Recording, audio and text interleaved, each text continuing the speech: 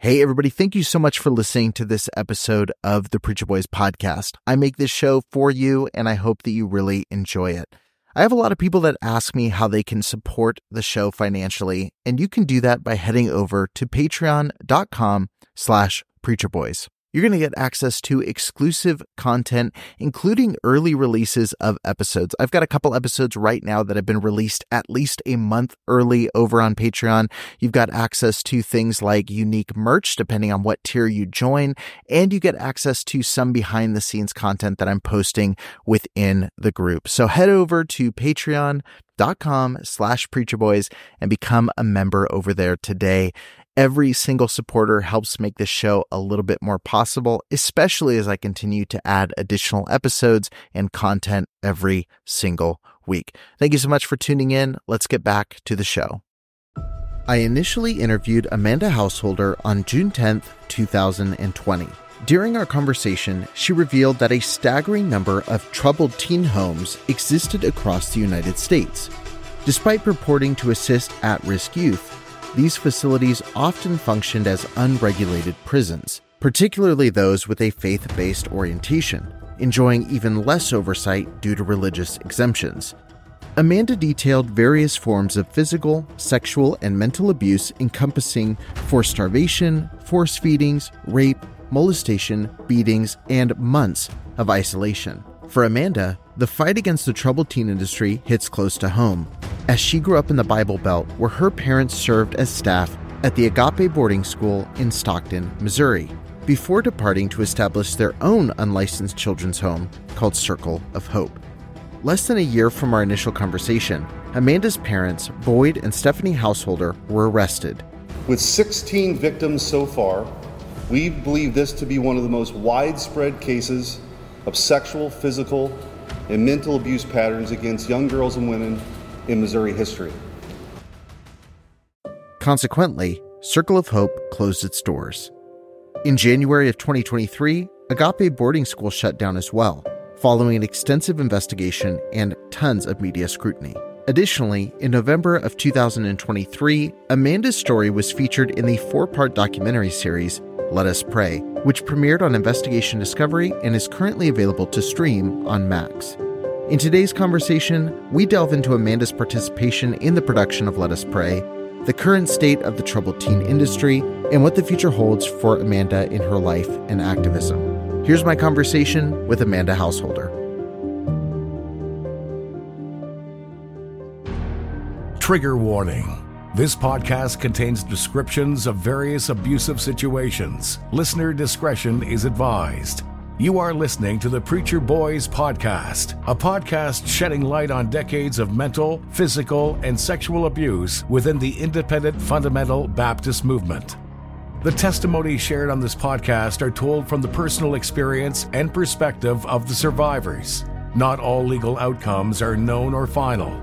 Any suspect is presumed innocent until proven guilty in the court of law.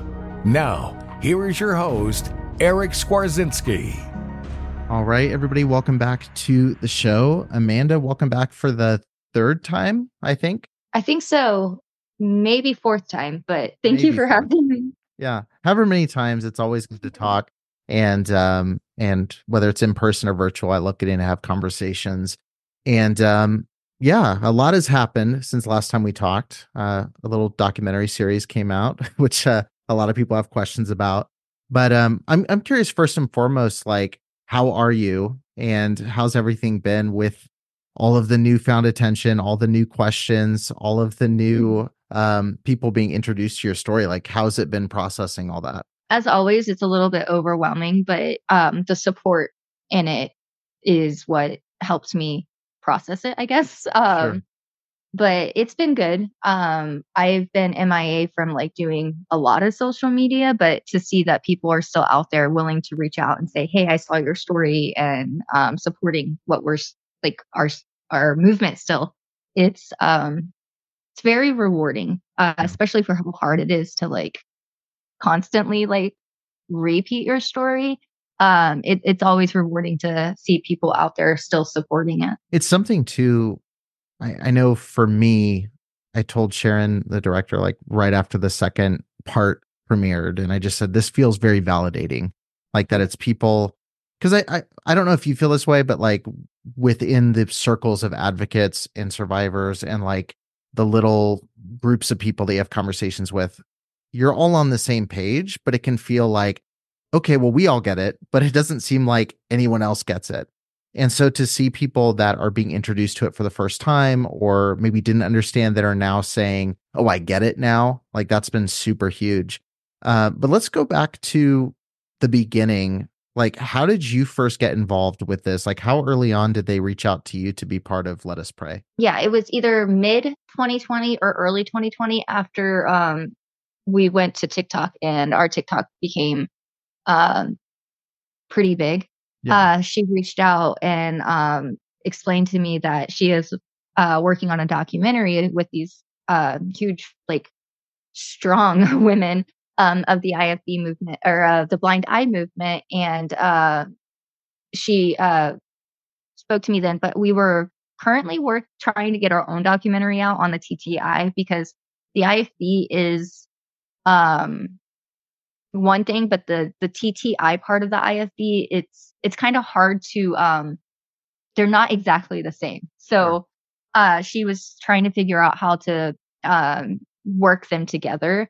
And I wasn't quite sure because like I was working on my own documentary as well, like I said. So I think she hit me back up in, I want to say 2021.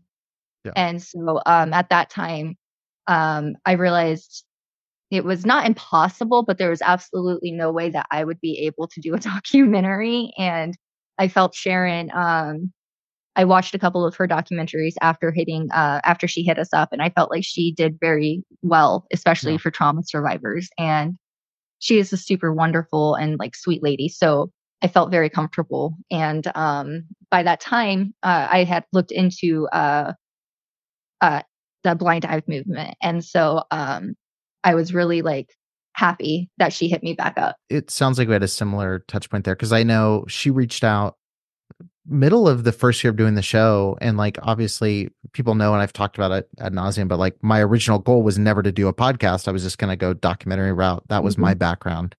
And the podcast kind of put me in a weird position because the podcast blew up to a point where I was like, okay, well, this other thing is going to take a lot of time and money that COVID wiped away in a lot of ways early on. And then by the time things started opening up again, it was like, okay, how do I match what this is doing and like my ability there versus what just through whatever you want to call it that that boosted the show. It was like, it didn't make sense. It was like, let's just double down on the podcasting side. But it was really cool kind of talking with Sharon and going like, okay, the dream that I had is going to happen, and with somebody who happens to be an Emmy winning, like Oscar shortlisted director, you know, like not a bad situation. And I think she did, you know, your concerns, like me in the beginning when she reached out, I was like, are you going to handle this the right way? How are you going to cover such a broad thing? Originally, I think when they reached out, they just said they're doing a documentary. I was like, 2 hours and you're going to cover the troubled teen industry and this and that.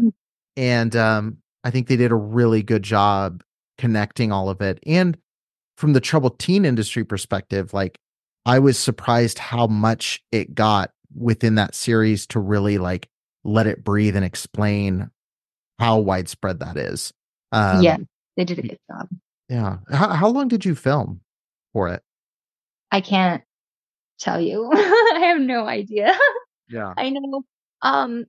I know I filmed in Kansas City and then Lake Elsinore and Michigan. So, but I can't tell you how many hours or it didn't. I wasn't counting. For the shoot itself, I mean, obviously did the interview, but one of the things that they did was they visited Circle of Hope and actually toured the property, which I was, again, surprised that that happened. And I didn't know that happened till watching it live. What was the experience of kind of going back to that place that obviously holds a lot of personal connection, personal trauma? Now in this position of, I get to really expose this in a very real way. Like, what emotions did you feel like kind of set the scene for being in that spot again?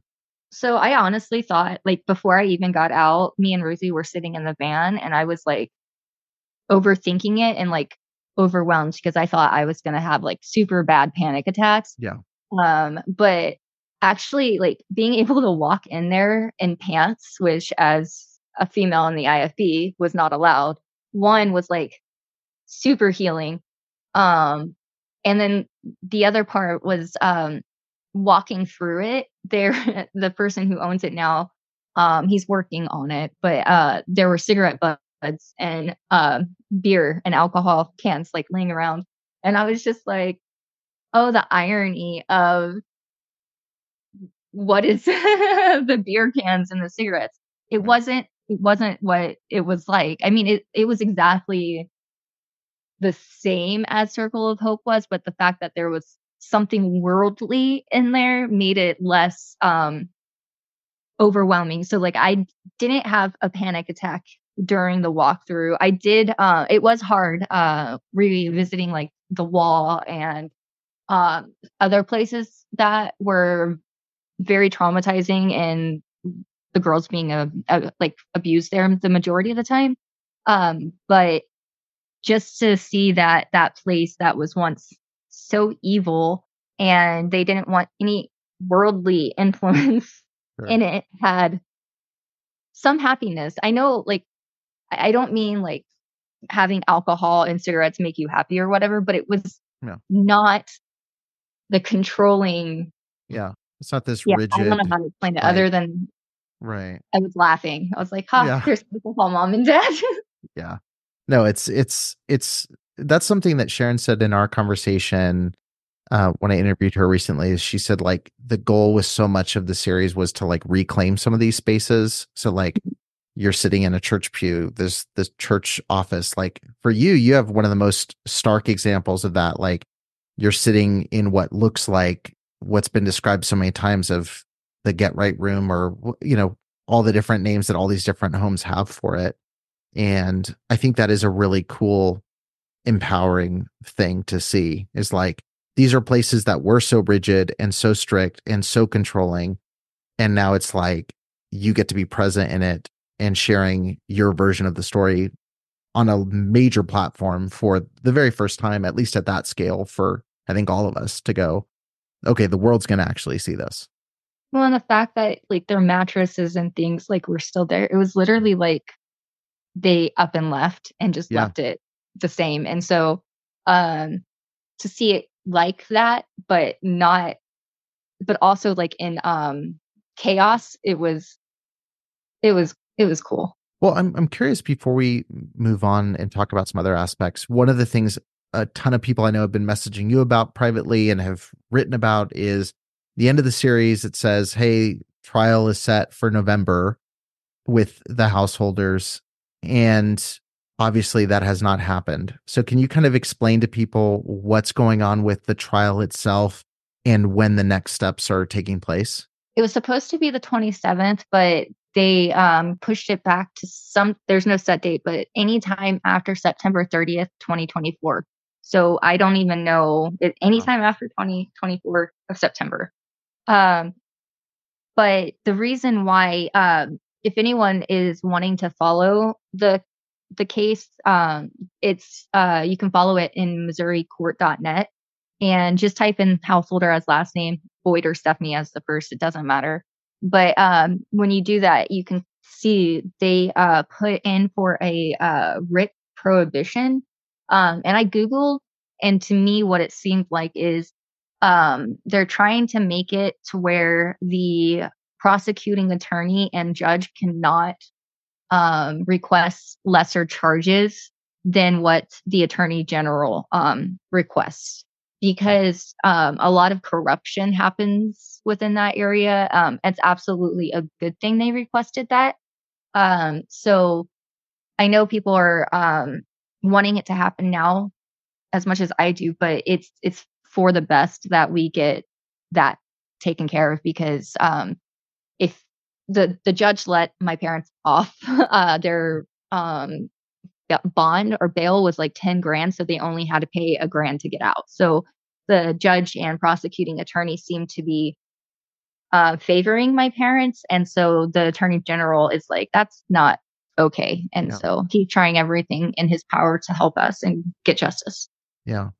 You know how to book flights and hotels. All you're missing is a tool to plan the travel experiences you'll have once you arrive. That's why you need Viator. Book guided tours, activities, excursions, and more in one place to make your trip truly unforgettable. Viator has over 300,000 travel experiences to choose from. Everything from simple tours to extreme adventures and all the niche, interesting stuff in between. So you can plan something that everyone you're traveling with will enjoy. Real traveler reviews give the inside scoop from people who've already been on the experiences you're considering. So you can plan with confidence. Free cancellation helps you plan for the unexpected. And 24/7 customer support means you can travel worry-free. Download the Viator app now and use code Viator10 for 10% off your first booking in the app. Find travel experiences for you. Do more with Viator.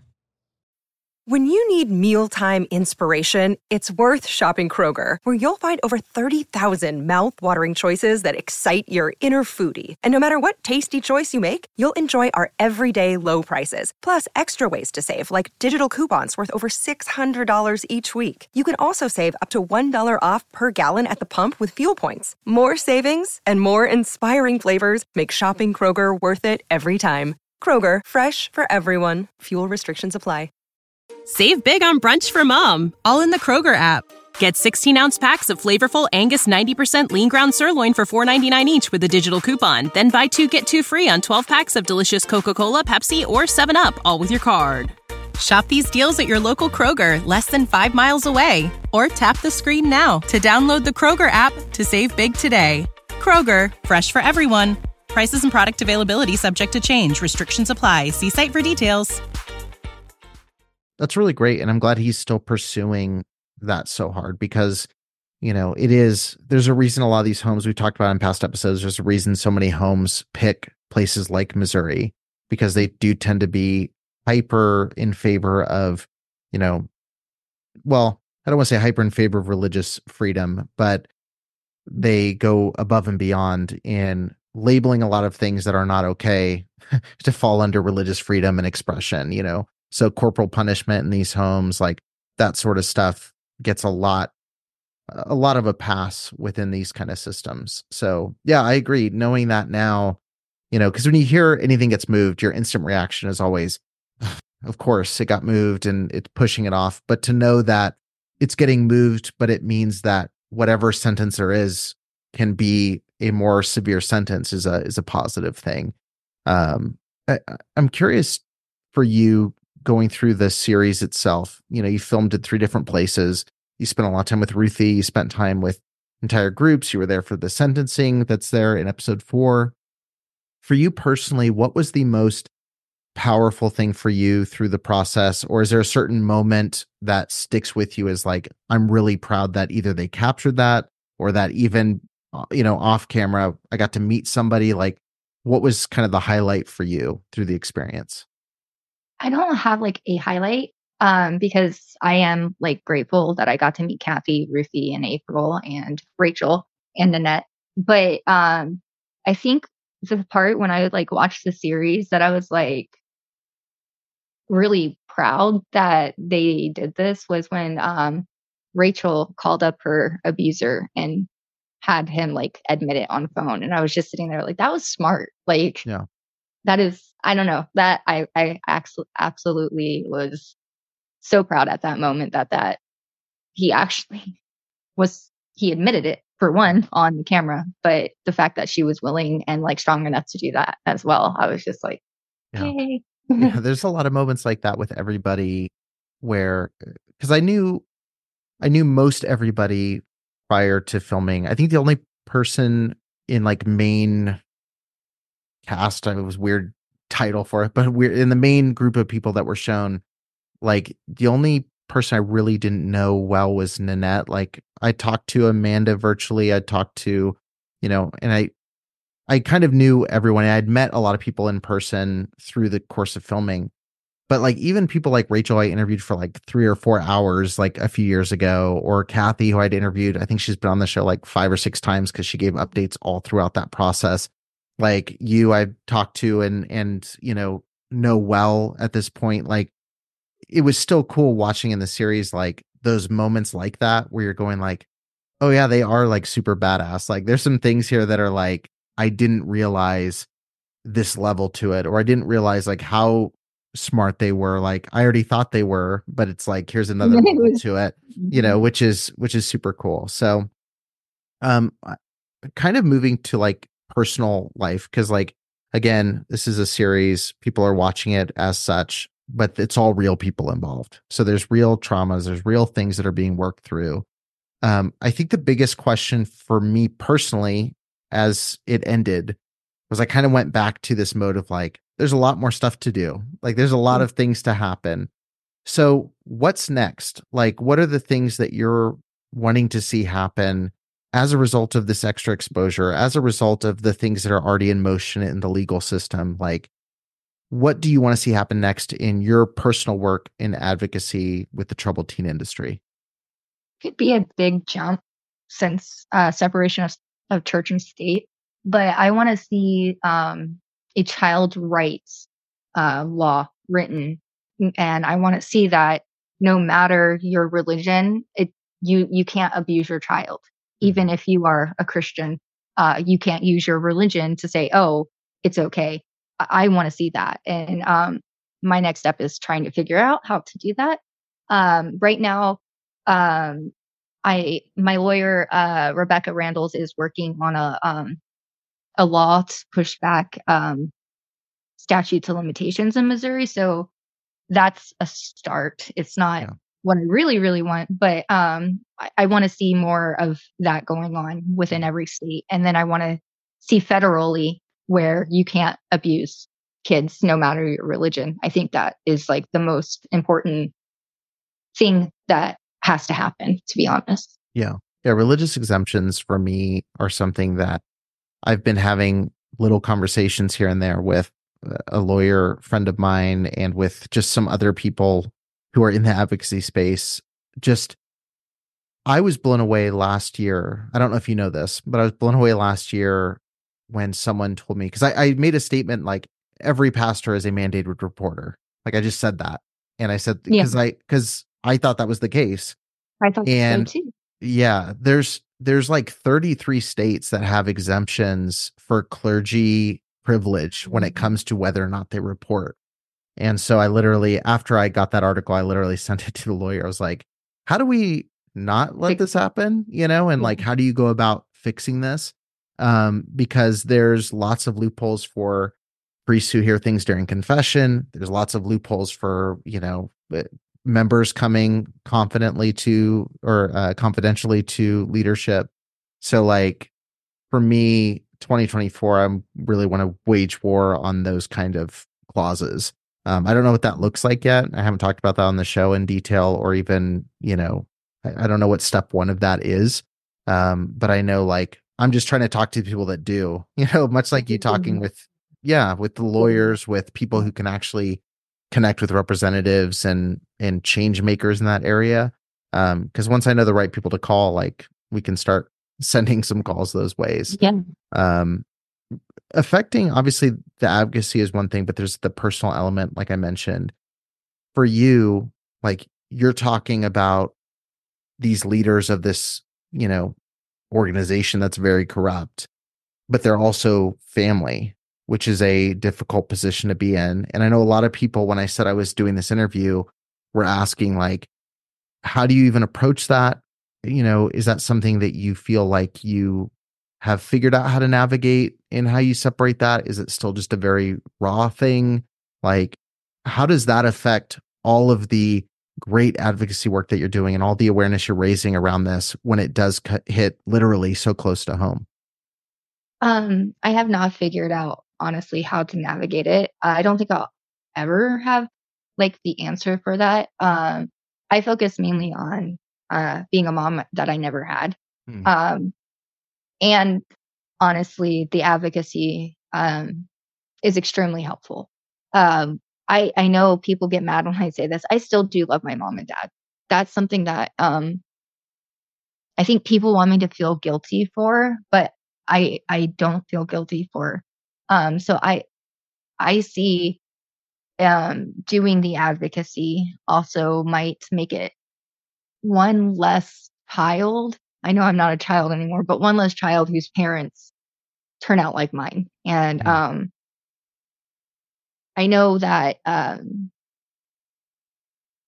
the hardest times for me are during the holidays, but truly focusing on like my kids and like having the family that I never had is what helps me get by. There's definitely really bad days, but not as much as there used to be. So the advocacy and my kids are honestly what helped me. So. Yeah. Well, it's powerful that you're reclaiming even that, like what it means to be a parent and like being able to raise your kids in a way that they feel loved and cared for. And, and I don't think you need to feel, and I know I'm one person saying this, so I know but I don't, I think many would agree, like you don't need to feel guilty for feeling that way. And I think that was a beautiful thing in the documentary that got highlighted was that experiencing horrific things like you have doesn't erase that desire to have that family connection, and to have that relationship. And so I think, the old quote, there's no abnormal way to respond to an abnormal situation. Like there's no right way or wrong way to feel, and I think you've put your actions to work. Like when it comes to speaking out, like that's never been something to hold you back from speaking out about this stuff, from talking about it, from being open about it. And I would ignore any of the people that say otherwise, because I think you've done a great job in kind of asserting where you stand on these topics, despite the personal effects that I know it has. For people who are sitting here going, I'm really angry, whether that's survivors or it's people who just are finding out about this and they're going, I'm really angry. These places shouldn't exist. I'm now realizing that it's not just this one home, but now I'm Googling and I'm seeing there's homes like it all over. Maybe there's one in my community or my city. Okay, we're angry. What do we do now? Like, how can people best support efforts to make change? How can people actually make a difference versus just being angry and dropping a mean comment online? As cathartic as that is, it's probably not the best plan forward. How can people really get involved in taking these places down? Contact your state representatives. If you find out you live close to one of these places, I wouldn't call them like instantly and be like, oh, abuse is happening, because not every place is abusive. I only have my experiences within certain places, but I would keep an eye out. One of the things that happened with the deputy who took on our case at Circle of Hope, he said the moment he started investigating, he started getting calls from people throughout the town saying, I saw this happen one day. Like they were watching and they always felt something was off. And having outside people who live in the area backing up what the students are saying, even if it's not like 100% abuse, what they see, if they see, like one guy brought Circle of Hope hot chocolate and donuts, and my dad brought his gun out to the gate and was like, get off my property. That is weird. And so it's things like that also matter. I would watch them closely. Some places do allow donations. And so if you wanted to like donate something, you can get in and see they don't show the abuse 100% of the time, but you can see enough. And so I would just say, watch it closely. And if you think something is going on and you have a good gut feeling, I would contact your state representatives and I would let them know. And then there are ways you can start petitions online, and you could start a petition, get the public aware of it as well. Basically what we did with Circle of Hope, except difference is we were students there, so we like absolutely knew 100% and could say what was going on. But I would definitely keep an eye on them, and if you think something is suspicious, I would contact your state representatives and start making people aware if you can. I know there's many organizations that do work like this. They work with legislators. They're creating bills, like they're trying to incrementally change just the idea of being able to send your kids to some of these types of places. Are there any organizations or nonprofits or things that you would recommend for people to look out for to see what kind of legislation they're trying to pass and are giving ways to really get involved practically? I know Unsilenced has a map of places that they have found. And so that's a really good tool to use to see if there's any in your area. And I think some of them do have past students' testimonies on there as well. I do know that 1111 Media, which is Paris Hilton's organization, they are working on a federal bill. It's not a bill to like completely change the industry or anything. That's not going to happen like tomorrow. I really wish it would, but even with working in Missouri, I know that's not realistic. But they are working on a bill that allows them to collect data from boarding schools and troubled teen industry places. And so collecting that data is really important, in my opinion, because we need to know. We need to have data and testimonies and things like that to be able to make a change. And within that, I think they have every 2 years, they have to come back and make changes to the legislation according to the data, or something like that. I am not a legislator. I've just talked with them. It's called SICCA. Yeah. I've seen a lot of people posting. Yeah, I'm sure that you can go to their website and read it and get your understanding on it. Yeah. But that bill is, to me, important. And I do feel anyone hearing this can support it and contact their state representative saying that they feel we need this. So that's an active thing people can do. I think those are honestly, sadly enough, the only two organizations that I'm aware of for like the troubled teen industry. Sure.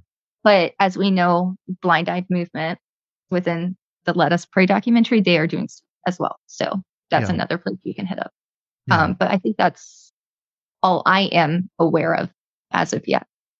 Right. Yeah, that's helpful. Yeah, I was curious about SICCA because I've seen, I'm friends now with many people who have many different opinions on all of these topics. And it sounds to me, not to wade into the murky waters of, all of this, but it seems to me that there are basically the two camps around that bill specifically is there's people that are extremely upset that it is an incremental approach to this, where it's like, hey, more regulation.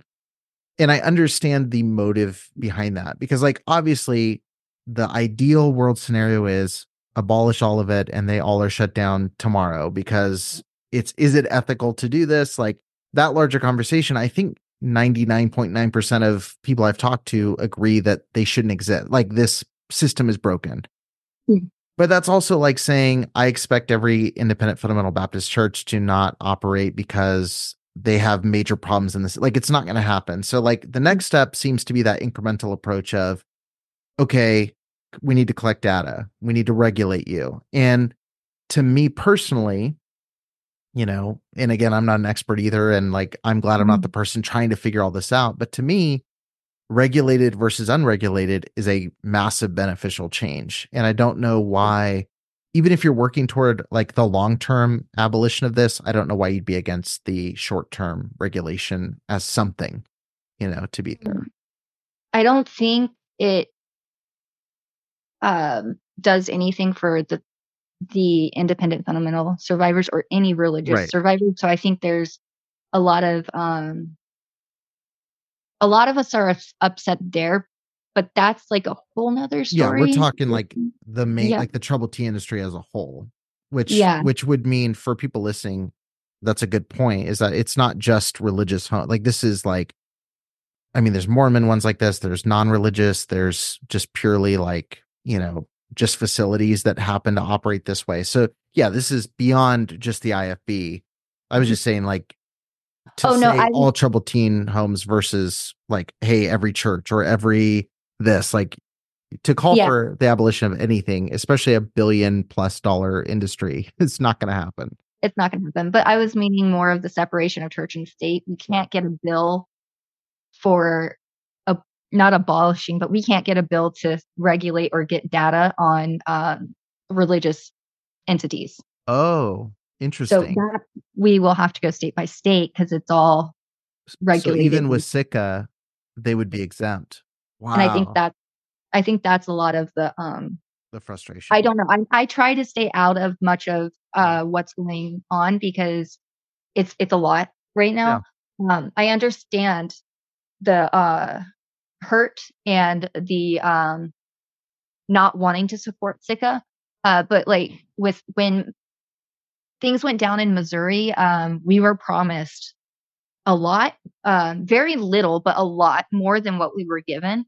But in order to even get any bill, we had to somewhat appease others. And I didn't write that bill. I have no idea what went on in the room. I just know that to get Republicans on it, we were going to have a 3-strike law that had to be removed. The 3-strike law was if you have police reports and substantiated claims 3 times, your school gets shut down.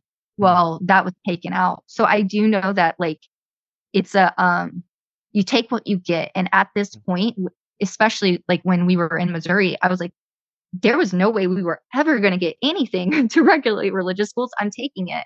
And so that's why we supported it because we needed it. And with SICCA, I feel the same way. But the only thing that I absolutely like about SICCA, or not the only thing, sorry, I worded that really weirdly. The thing I like about SICCA, and it's completely different than Missouri, is I think it's 2 years. Every 2 years, they bring the data in and then they work on either making the legislative stronger or what.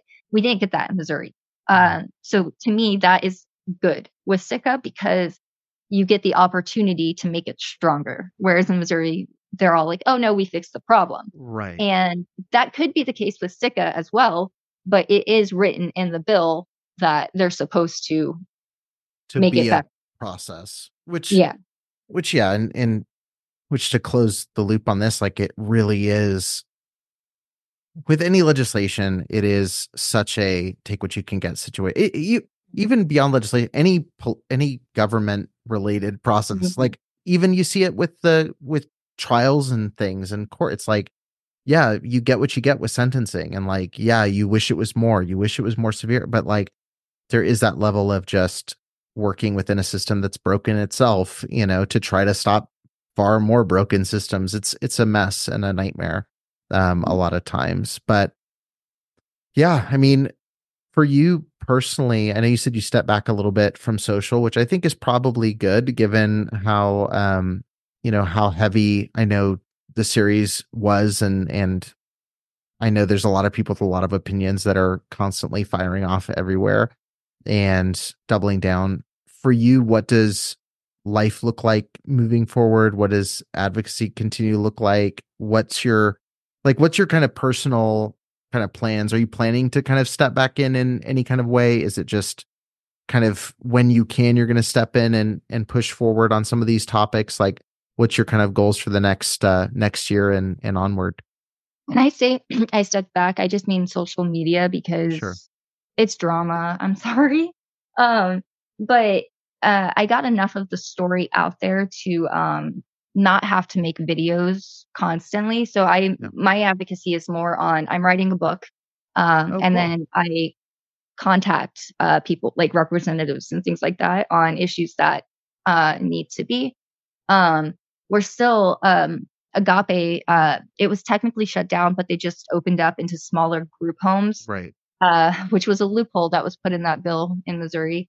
And so we're working really hard on trying to figure out how to get that exposed, because Agape will always be on the top of my list, whether its name is Agape or Stone of Help or Stone of Hope, whatever it is, because I've lost so many friends to the abuse that happened there. I am not going to give up. And so I'm slowly working on how to do that. Or not just me. We are slowly working on how to figure out how to expose them there. But I'm trying to start I'm not going to be any podcast like you are. But I know a lot of IFB survivors feel IFB troubled teen survivors feel like their story is not getting heard. Yeah. And so I want to focus on trying to get a podcast or a YouTube channel up of getting their stories out there, because um, the independent fundamental Baptist ideology is bad. And it being in a church, the families get to go home and decide whether or not they are abusing their kids the way the pastor is saying to. Like, my parents took full-heartedly what the pastor said and would use that on us as kids. And so clearly they're going to do that to the girls at Circle of Hope. And so all the kids at these places are not all these places. I'm sorry, I am wording that wrong, but the majority of these places are ran by sadistic people. And so these kids are getting sadistically tortured, but like the Bible says to do, and they can back it up with their preaching. So to me, like, it's one thing to be a church member, a cult member, in my opinion, but to be a child being sent away to one of these places, you're going to be abused most likely. And so I feel we need to get survivors of the troubled teen industry their stories out there a lot more, because I could not fathom what it would be like to be a normal, I don't want to say normal either, but a normal kid that was living a normal life that the IFB would say is worldly, to be plucked from that and put into Circle of Hope. I can't even fathom what that would be like because I was raised in it. Like, I knew what I was getting. These kids had no context. Yeah. No context. And one thing Kathy said to, or not said to me, one thing Kathy said in Let Us Pray was, she's not sure she even knows who she would have been. It wasn't worded exactly like that. I have so many friends, myself included, that feel the same way. And so for me, speaking my story helps healing. And so I think getting their stories out there and helping them be heard will help their healing journey as well.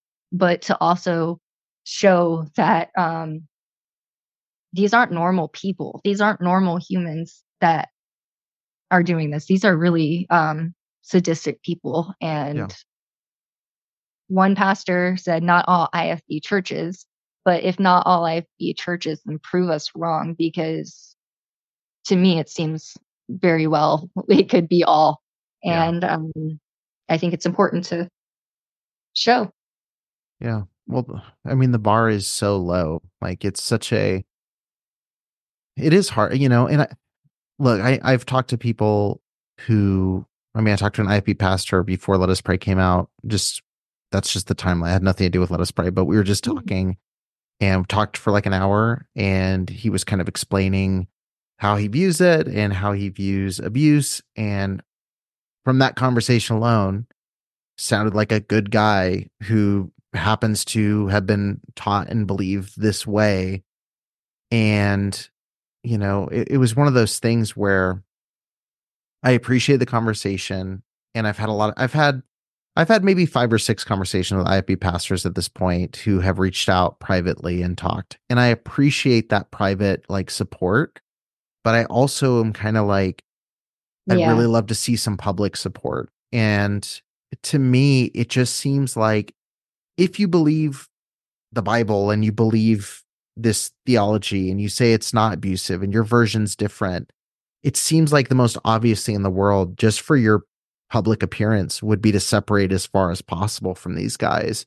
And they did that once, so do it again. You do it from every other group of people you can imagine. So it's like, and that's the conversation, like with Wilkerson now, with First Baptist. It's like, you're still selling the books of the people who were abusive in the bookstore. Like, you're not changing anything. You're just a little bit nicer in the way that you talk. And so, yeah, that conversation will go on forever about all and what percentage of it, Yeah. but it's enough to have a lot of work to do. And I appreciate you doing the work you've done. I appreciate all the stuff behind the scenes. I know you're extremely busy, helping do the stuff that doesn't look great on social media. Like, you're having phone calls with people and lawyers and these conversations. Like, I know for me, like in the quietest part of my podcast, like last year, it felt like every day I'm on the phone with lawyers and having these conversations with people that no one will ever know the name of, who are working through these topics. And it can be thankless work, but I appreciate you doing it. And I appreciate you coming back on and kind of updating people as far as where everything is. Hopefully, it doesn't take another documentary to bring us back into a conversation, but we'll stay in touch. And is there anything before we close out that you want to make sure people do? I know we gave some resources and things. Anything you want to add before we close out? No, I think we've touched everything. So. Perfect. Oh, actually, never mind. My parents' trial was pushed back. Obviously, we covered that. But the one thing that I forgot to mention was they were also let off their GP as monitoring bracelets. Right. So they are house arrest, but they're not being monitored. They're allowed to go to church now. So Religious exemptions all day long. yes. Well, thank you so much. Yeah. And for anybody, I'll link to your social accounts and stuff. So when you do post things, people can follow. But thank you so much for jumping on and talking for a little bit. I appreciate it. Thank you for having me. And thank you for your work you do as well. Thank you for listening to the Preacher Boys podcast. If you appreciated the content on the show, please leave a review on iTunes and don't forget to connect with us on Facebook, Instagram, or Twitter with the handle @PreacherBoysDoc. You know how to book flights and hotels. All you're missing is a tool to plan the travel experiences you'll have once you arrive. That's why you need Viator. Book guided tours, excursions, and more in one place. There are over 300,000 travel experiences to choose from, so you can find something for everyone. And Viator offers free cancellation and 24/7 customer support for worry-free travel. Download the Viator app now and use code Viator10 for 10% off your first booking in the app. Find travel experiences for you. Do more with Viator. When you need mealtime inspiration, it's worth shopping Kroger, where you'll find over 30,000 mouth-watering choices that excite your inner foodie. And no matter what tasty choice you make, you'll enjoy our everyday low prices, plus extra ways to save, like digital coupons worth over $600 each week. You can also save up to $1 off per gallon at the pump with fuel points. More savings and more inspiring flavors make shopping Kroger worth it every time. Kroger, fresh for everyone. Fuel restrictions apply.